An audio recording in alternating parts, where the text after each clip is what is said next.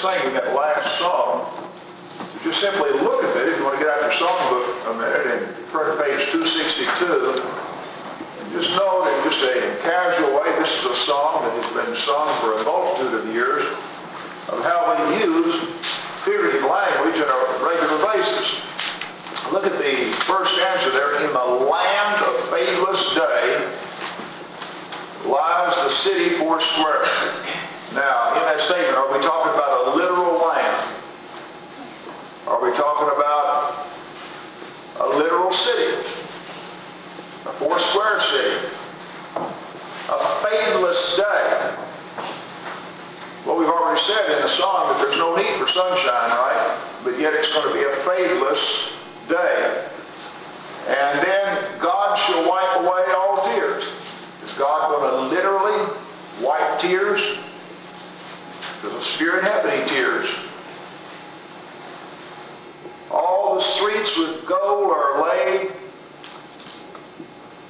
Are the streets going to literally be laid with gold? There's life's crystal river flows. And we know that's not literal. And then for the Lamb is all the light. Is there going to be a literal lamb for a light? In other words, everything about that song, that's about a totally, completely figurative song. All right, now, why do we do that? Why does this fellow write a song like this that is so highly figurative? What's he talking about? Yeah. Talking about heaven. Okay, has anybody here ever seen heaven? Can you visualize in your mind a spirit? Can you visualize the heaven? You can't. You haven't been there, and you cannot visualize a spirit. And so you know that it contains certain truths. There's eternal abode with God, a situation far superior, no death, no suffering, no sorrow, no sickness, no heartache, no all the things that are associated with sin. And on the other hand, there's everything that we associate with something that's good here. So we know all of that. But we're in a physical body, we live in a physical world. And so what do? We take things, and really we borrow the imagery from the Bible. We take things out of our environment that we can touch and see and that we have experienced, positive and negative, and we use these as symbols to convey a spiritual truth that we don't fully comprehend because we haven't been into that realm yet. And we use that in a way, in fact, how much more all through the New Testament, the Lamb of God that takes away the sin of the world. Now, let me ask you this as you're sitting there.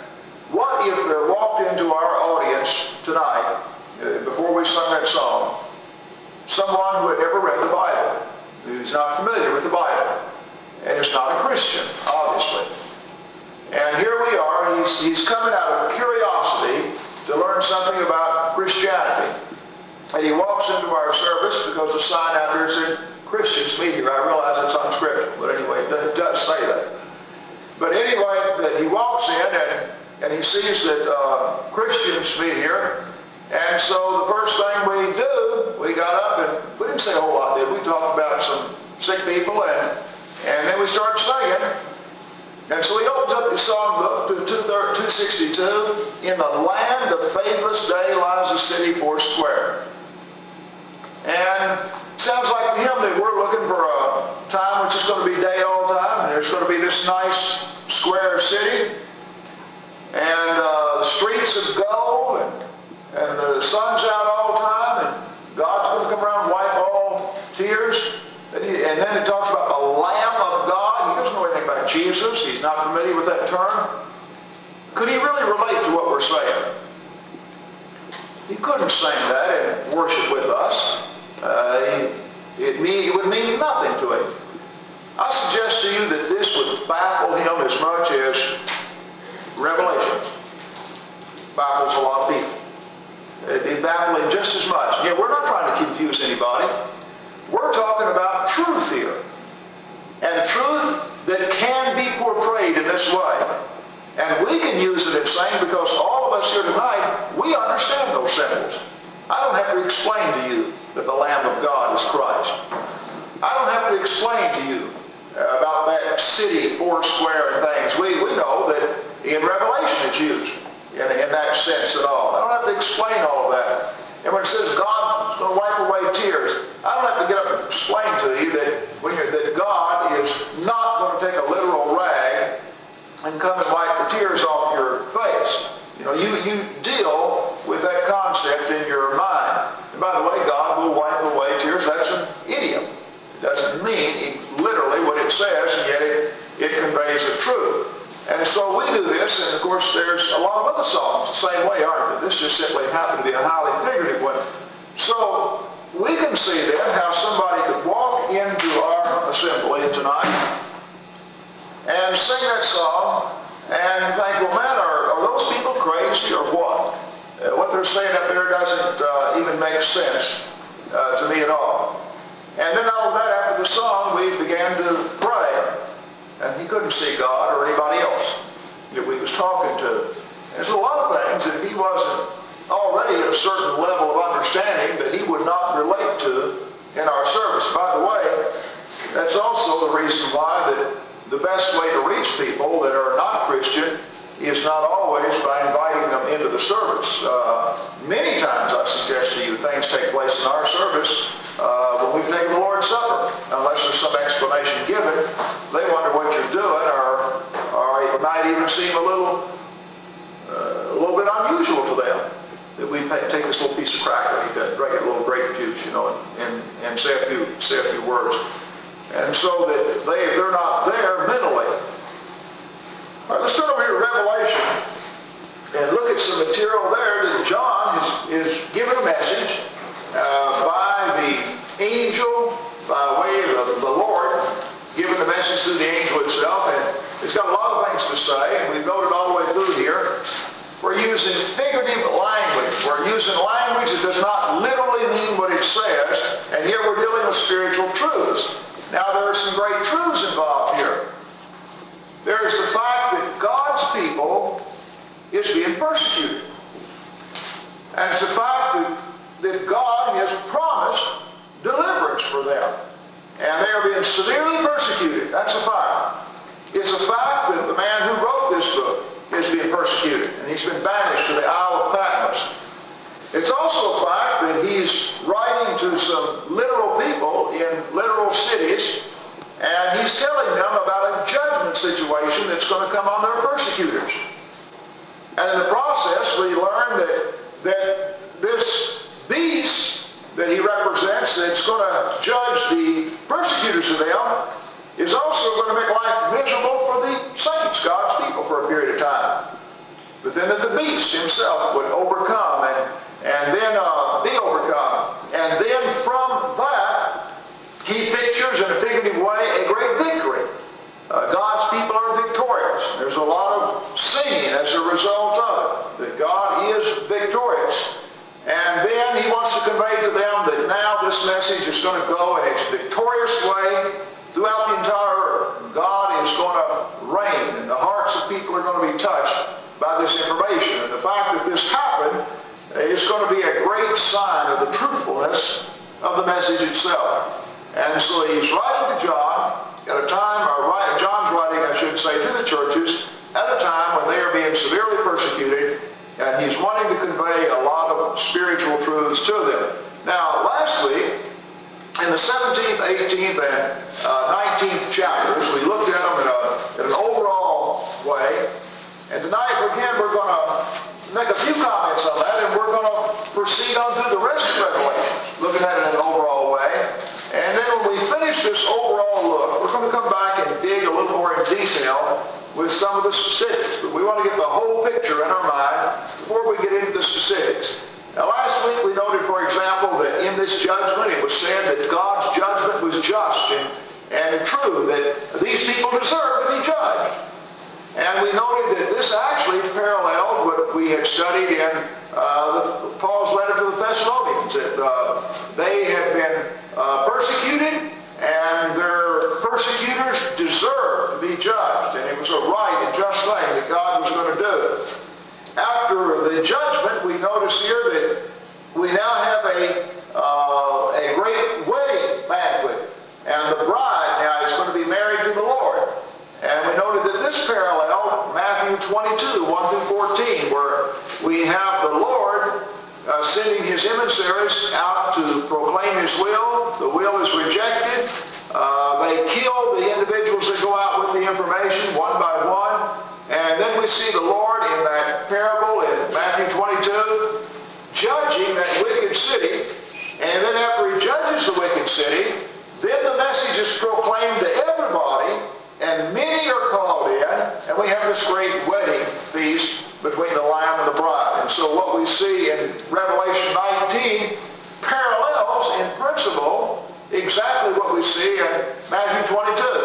And that is the Lord sending a message out, his messengers being persecuted, even put to their death, rejecting the message, the Lord coming in judgment, burning the city, then, without being opposed by those persecutors that rejected the message, sending the message out into the entire earth, and then we have this great wedding feast, and that's exactly what we see displayed here in the 19th chapter. Also, we noted throughout those verses that this force that was being judged is a force that has been guilty of taking the life of God's people, and God is taking vengeance. And so we look at chapter 18, verse 24. In her was found the blood of the prophets and the saints, and of all who have been killed on the earth. And verse 20, rejoice over her, O heaven, rejoice, saints and apostles and prophets. God has judged her for the way she treated you. And we noted that we again have a parallel to something. In Matthew 23, 29 through 39, when Jesus stood outside Jerusalem and talked about all the righteous blood that had been shed from the days of Abel to Zechariah, and said that he was going to require all of that generation. And then went on to say, oh, Jerusalem, Jerusalem, I would have gathered you as a hen gathered her chicks, but you would not, and now your house is left to you desolate. And so what is said here is parallel to what the Lord said over in Matthew, the 23rd and the 24th chapter. We've noted also in studying so far that this judgment that he speaks of in Revelation was going to be one where on the one hand he came like a thief to some, but others, if they were alert, would be ready for it and would escape it. And that's, we read that in 16:15. And so we notice again, this parallels what the Lord has said. Just like in 1 Thessalonians 5, his judgment would come as a thief in the night to the unbeliever, but to the believer who believed the Lord and recognized the signs of his coming, when he looked out and saw the things began to happen that the Lord had said would happen before he got, then he would get ready for it. And then when he got right up to the point where the army began to encompass Jerusalem, well, those in that area, the Christians, would be ready to get out of the city, get out of the land, and flee to the mountains, just like the Lord had said. And so again, we find a parallel with something that's already been talked about earlier. Also, this city that's being destroyed is now in the 18th chapter called Babylon. Earlier, the city that was destroyed was called Sodom and Egypt. And this is in the 11th chapter. And in the 11th chapter, the writer tells us that it's not literal Sodom and it's not literal Egypt, but it's who? Anybody remember? City where the Lord was crucified. And he even tells us that he's calling it figuratively or spiritually Sodom and Egypt. And now over here, we're not talking about literal Babylon. We've already identified the fact that the literal city of Babylon's already been destroyed, just like Egypt had already been defeated, and Sodom had been defeated, and Gomorrah had been defeated. And so Babylon has been. But Babylon has something in common with Egypt and with Sodom. And that is, it was an ungodly city that God, in fulfillment of his own prophecies, passed judgment on. And so now it's used to be symbolic of the same persecuting force of God's people. And God is going to reign victorious over them. We've also noted in the Revelation letter so far, the interesting thing about this beast. On the one hand, the beast is persecuting the people of God, But and we see for a period of time that the harlot actually uses the beast. But then we notice that the beast turned on the harlot, and the beast defeated the harlot. And so the beast was a foe of the Christians and was used by the harlot, but then he became a foe and defeated the harlot.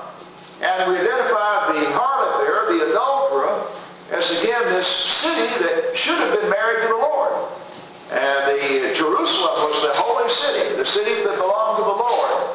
But they had committed spiritual adultery. They had left the Lord. They had taught falsehoods. They had rejected the Messiah. And so, as God often does, when his people apostatize and go astray, he depicts them in terms of an adulterer or a harlot. And thus she's depicted in this category. And sometimes the woman, when she's used in a wholesome sense, will refer to the bride, the people of God. And so we've seen a female used two ways here. One is a harlot that was a persecutor, and then another time we've seen one in purity that actually represented the people of God. So depending on which sense that she was actually being used. Now, in the 9th chapter, another interesting thing here, look at 19th chapter, I should say, verse 1. I heard what sounded like the roar of a great multitude in heaven, shouting, Hallelujah. By the way, anybody want to tell me what that means? Hallelujah? When we sing that song, what are the next words? Hallelujah. What are the next words we say? Praise Jehovah, praise the Lord. That's the literal meaning of the word hallelujah. You look up hallelujah in the dictionary, that is the literal meaning of the word, praise the Lord. And so, in all of Revelations, hallelujah is found 4 times, and it's in this 19th chapter. So you have hallelujah, verse 1. And let's see, come on down to verse 3, and let's see. And again they shouted, hallelujah. The smoke goes up forever and ever. Praise the Lord. And then verse 4, hallelujah. Okay, the 24 elders and the four living creatures fell down and worshiped God. So hallelujah.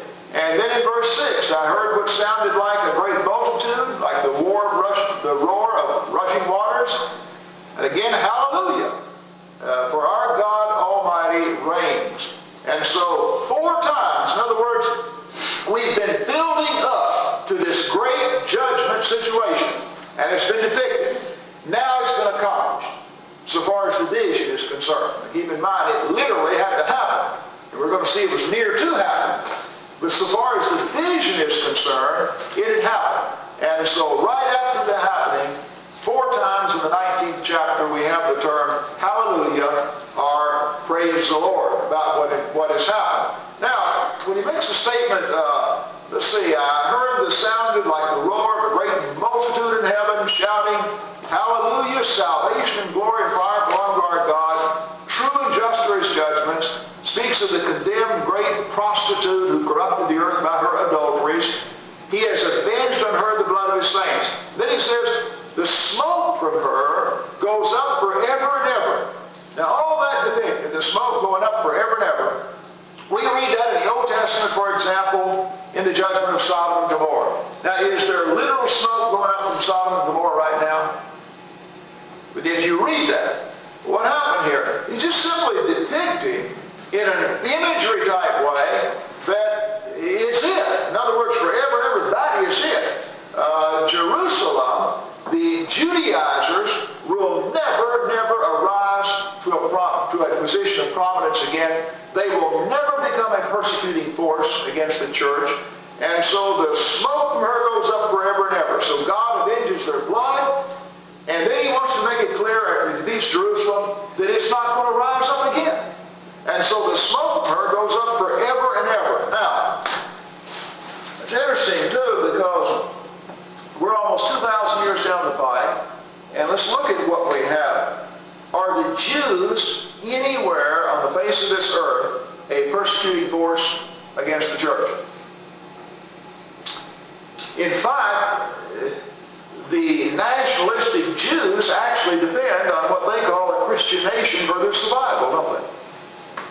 Another interesting thing, when we think of even Israel as a nation among us today, there are more Jews in Russia than there are in Israel. There are at least as many, maybe more Jews in the United States than there are in Israel. In other words, and of course there's Jews in other parts of the world. In other words, the Jews in Israel represent only a small portion of that scattered people all over the face of the earth. Also, in the nation of Jerusalem, or in the nation of Israel, what about Jerusalem?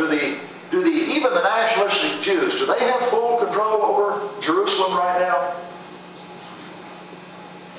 Remember we discussed that where their temple was. Why would they build that temple back? China built over there.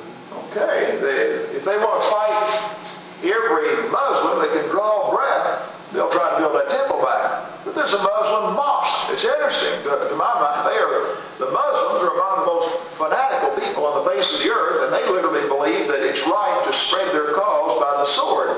Their great prophet told them to go and spread it by the sword if necessary.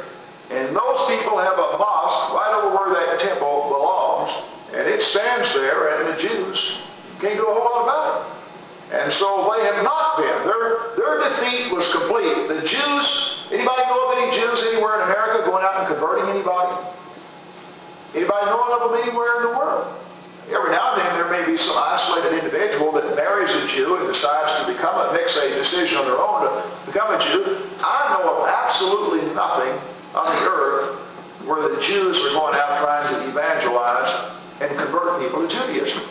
They just simply reproduce themselves, but they're really not going out and doing anything of that nature. And so suffice it to say that when they were defeated, it was a final thing. They were totally defeated as a power against the people of God. And so he depicts it that way.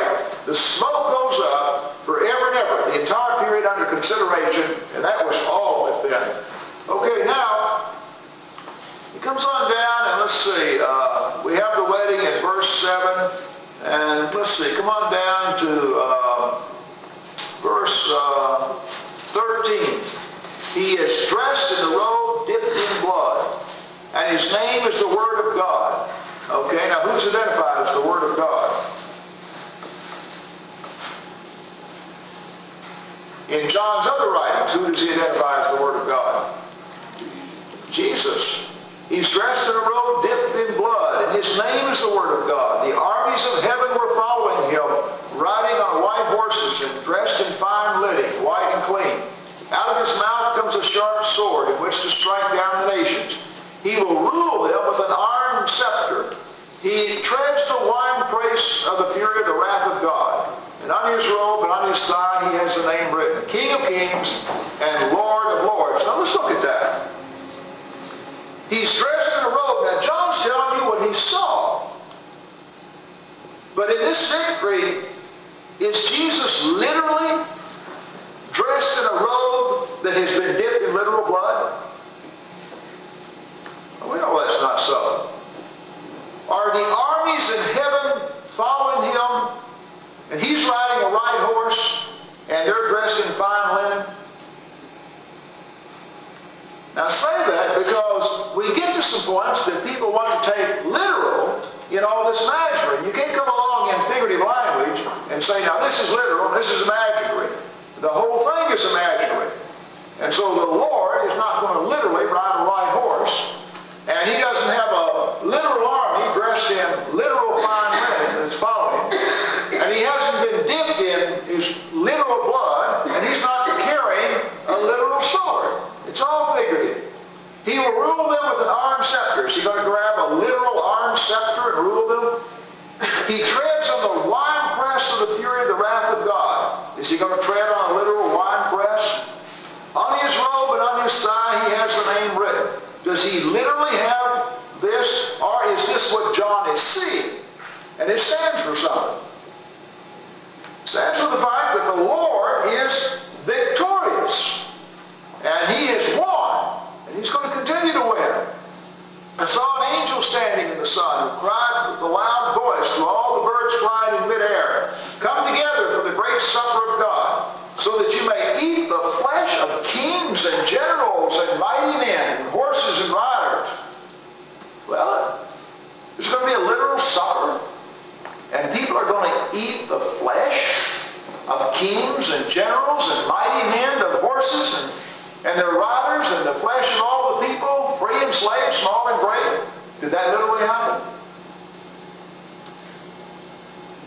Put your place there. Flip over to, let's see, Ezekiel 39. Ezekiel 39. Notice something here.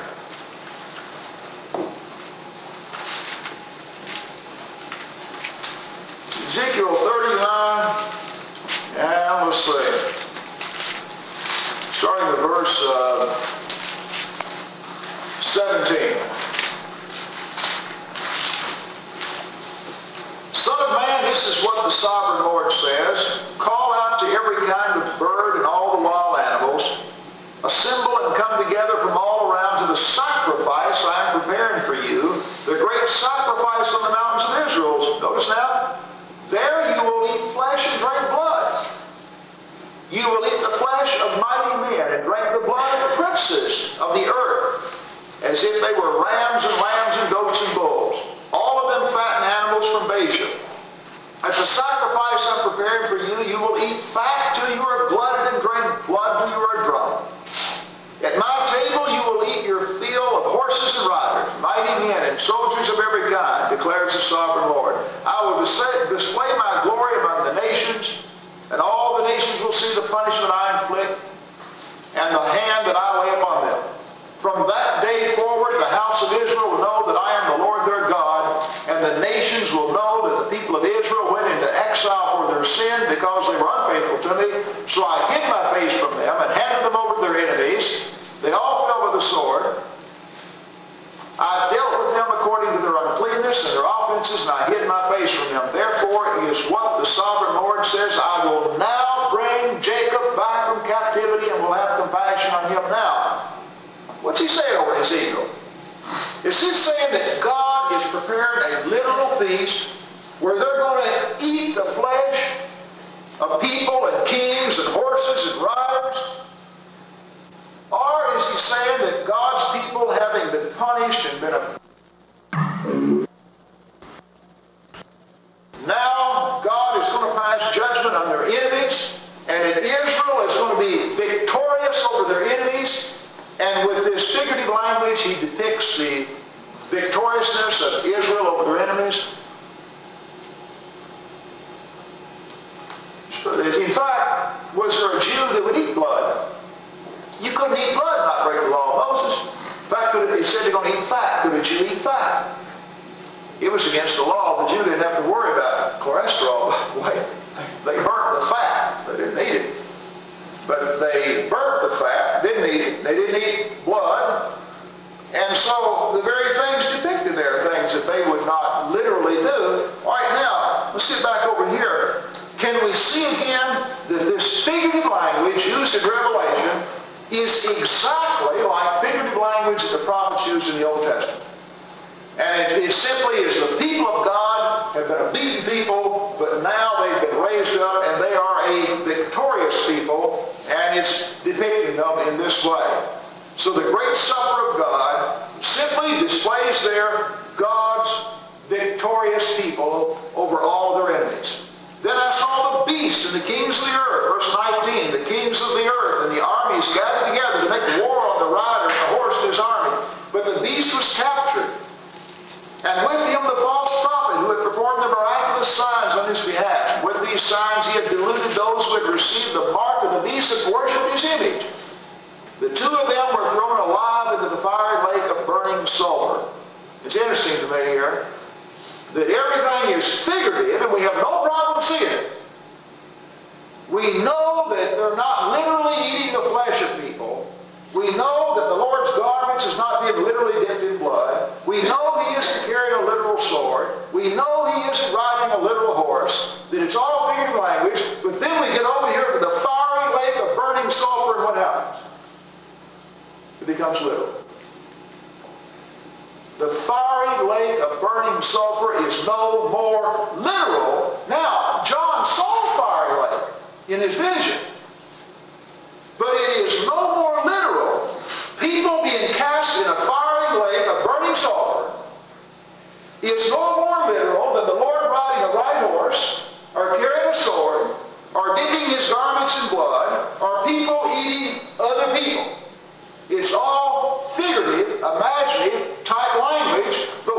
is being shown here is literal and true. God's victory over the oppressors and God's judgment.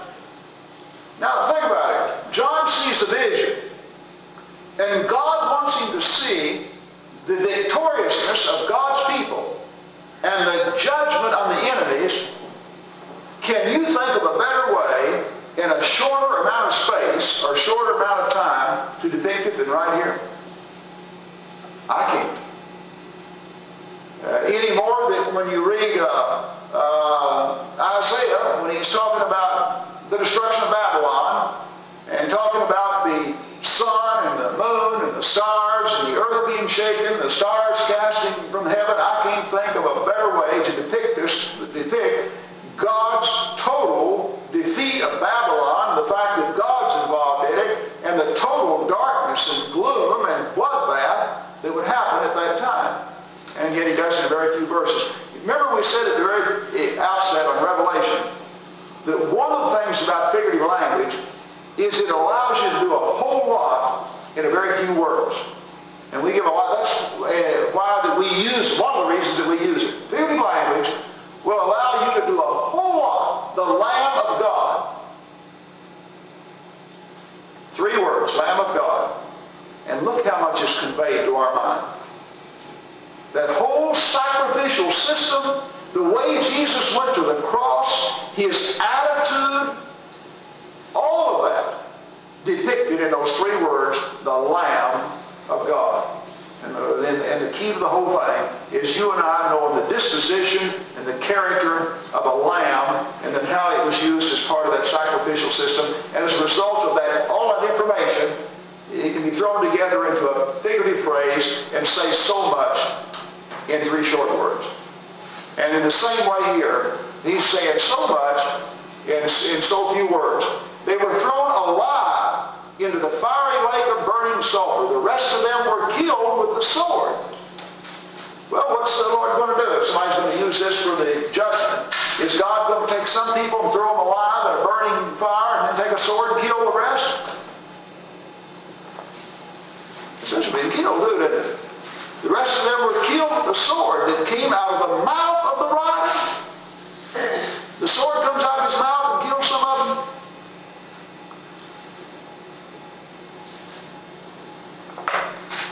When the New Testament speaks in terms of the Lord using his sword, and when the Old Testament speaks of the Lord in prophecies smiting the earth with his mouth, isn't it through his teaching? His word, the sword of the Spirit is the Word of God. And so what has happened here, God has passed judgment on Jerusalem through Rome. And God's going to deal with the beast. And see, after Jerusalem is destroyed, there still is all that pagan world out there. And so God is conveying through John that the harlot city has fallen. You defeated them. You're victorious. Hallelujah. Praise the Lord. But I'm going to take care of the beast too. I'm going to take care of all the pagan powers. And what would happen is that Christianity will go out, not with literal swords. Christianity will go out with the Word of God. And notice it speaks of the beast and the false prophet and those that worship his image. What was going on here was emperor worship. And they demanded the worship of the emperor. And the false prophets were those that were trying to compel and persuade the people that there was deity ascribed to the emperor. They ought to worship him. But now Christianity will go out. And through the knowledge of the true God and the knowledge of Jesus and his teaching and all that's involved in him, what's going to happen? Well, before they're through, you're not going to have anybody in Rome that believes that there's any deity involved in the emperor of Rome. Idolatry will go by the wayside. How many people on the face of this earth right now attribute deity to their leader? You might find a few isolated individuals in some backward society. But in humanity as a whole, that's not even a concept that we deal with. Deity being attributed to the leader right at the present time. And so Christianity, what defeated all that? It didn't defeat itself, did it? Just like Jesus said, the devil never turns on himself. Christianity did. When you look at the world that you're in, and you see the lack of idolatry, and the concepts that people believe in have been so totally defeated in so many places now, the only force that has done it is Christianity.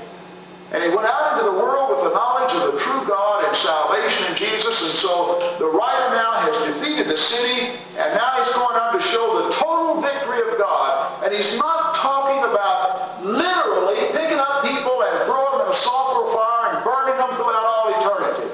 That's not even under consideration, any more than the literal white horse or anything like that. And keep in mind in saying that, we're not saying that everybody's not going to be judged and there's not eternal life and eternal separation from God.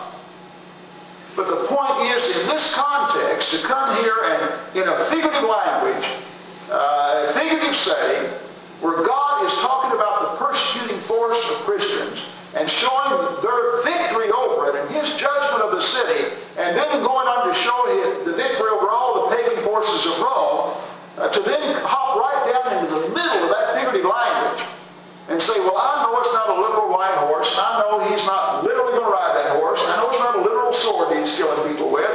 And I know it's not literal blood that they're dipping their garments in. And I know they're not literally eating people. But now, what it's going to be like at the judgment is we're going to have a literal, fiery, burning sulfur, and people are just going to be thrown into it. You know, if you're lost, you go out there and you're burning up forever in that. Well, that's not literal either. Let's let God take care of the situation. But in order to try and get it into something we can understand, just because you and I have difficulty comprehending the final outcome of those outside the Lord, let's don't force the Bible and God into a statement that just simply is not there. In fact, that's part of the problems with people that are infidels now, is that they have been sold a bill of goods in the name of Christ that sounds repugnant to them. And that simply is not what it's saying. The rest of them were killed with the sword, and came out of the mouth of the rider of the horse, and all the birds gorged themselves on their flesh. And I saw an angel coming down out of heaven, and having the key to the abyss, holding in his hand a great chain. He seized the dragon. Are we talking about a literal dragon? That ancient serpent, literal serpent, who is the devil or Satan, and bound him for 1,000 years. Here's an interesting thing. The dragon is figurative. The serpent is figurative. The chain is figurative. The whole context is figurative. But what about the 1,000 years? According to those that teach the doctrine of premillennialism, all of a sudden we got a literal 1,000. All of a sudden things get literal. They bound him for 1,000 years, and he threw him into the abyss and locked and sealed it over him to keep him from deceiving the nations anymore until the 1,000 years were ended. After that, he must be set free for a short time. And I saw thrones in which were seated those who had been given authority to judge. And I saw the souls of those who had been beheaded because of their testimony for Jesus and because of the Word of God. They had not worshipped the beast or his image, and they had not received his mark on their foreheads or on their hands. They came to life and reigned with Christ 1,000 years. Who reigned with Christ? If you're going to have this literal, doesn't say Paul Cook, doesn't say anybody in America. It says those souls that were beheaded, they came to life and reigned for 1,000 years with him. That's what it says. The rest of the dead did not come to life until the 1,000 years were ended. This is the first resurrection. Blessed and holy are those who have part in the first resurrection. The second death hath no power over them, but they will be priests of God and of Christ and will reign with him 1,000 years. Okay, now let's look at this. We've seen a figurative setting. Turn over to Deuteronomy 7 and verse 9, and then Psalms 50 and verse 10. Deuteronomy 7 and verse 9, and then Psalms 50 and verse 10.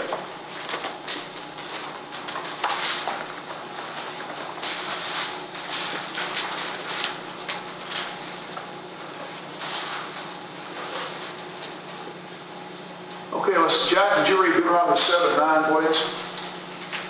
Know therefore that the Lord your God, He is God, the faithful God, who keeps His covenant, His loving kindness to 1,000 generations, with those who love Him and keep His commandments.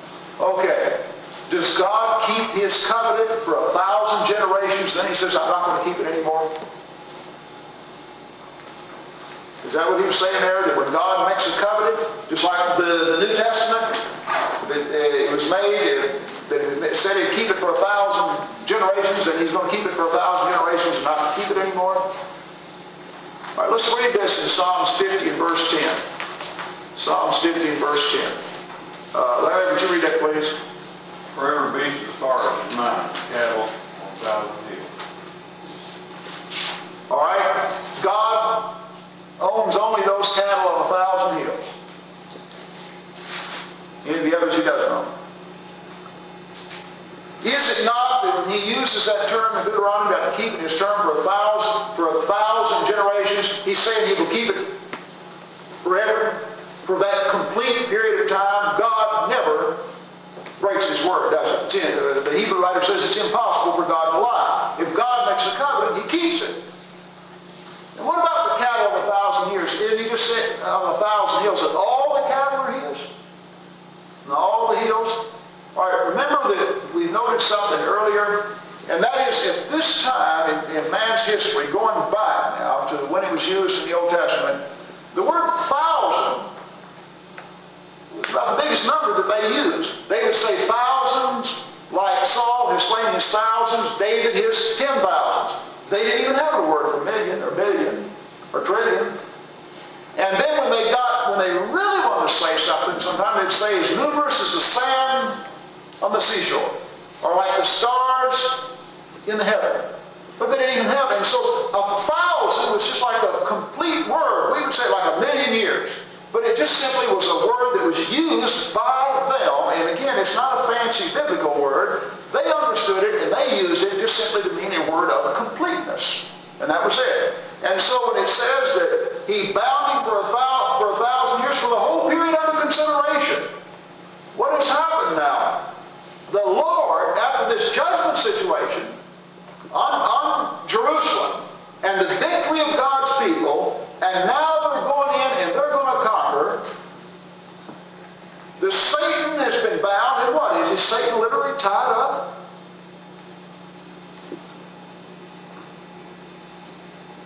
How is he bound? He threw him in the abyss, locked and sealed it. Did God throw Satan somewhere and lock it up in order to keep him from deceiving the nations anymore?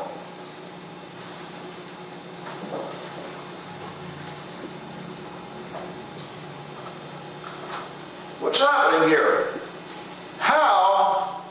What caused a change in a relationship with Satan here on this earth? What caused Satan to lose his power and his control over the souls of people? Okay. The blood of Jesus, right? The teaching about Christ. And so once the message goes out, Satan has been bound. He has no more. See, he cannot point to me and say, hey, Paul Cook is imperfect. He's one of mine. When he dies, he belongs to me. Because my sins are washed in the blood of the Lamb. Satan is bound. He has no control over me. He has no claim on me. Before the sacrifice of Jesus, before remission of sins in Jesus, we were all lost. And everybody that ever died before Jesus was lost. All their hope was in the Lamb that was going to come. But in the sacrifice and in the atonement of Jesus, Satan's bound. But yet, he depicts there what happens after this great defeat of the beast, the defeat of Jerusalem before that. Did all of a sudden on this earth, the forces that fight for things that are wrong, do they just pack up and go home, or they decide to hang around and fight a little bit? There's still a lot of teaching out there contrary to God's will.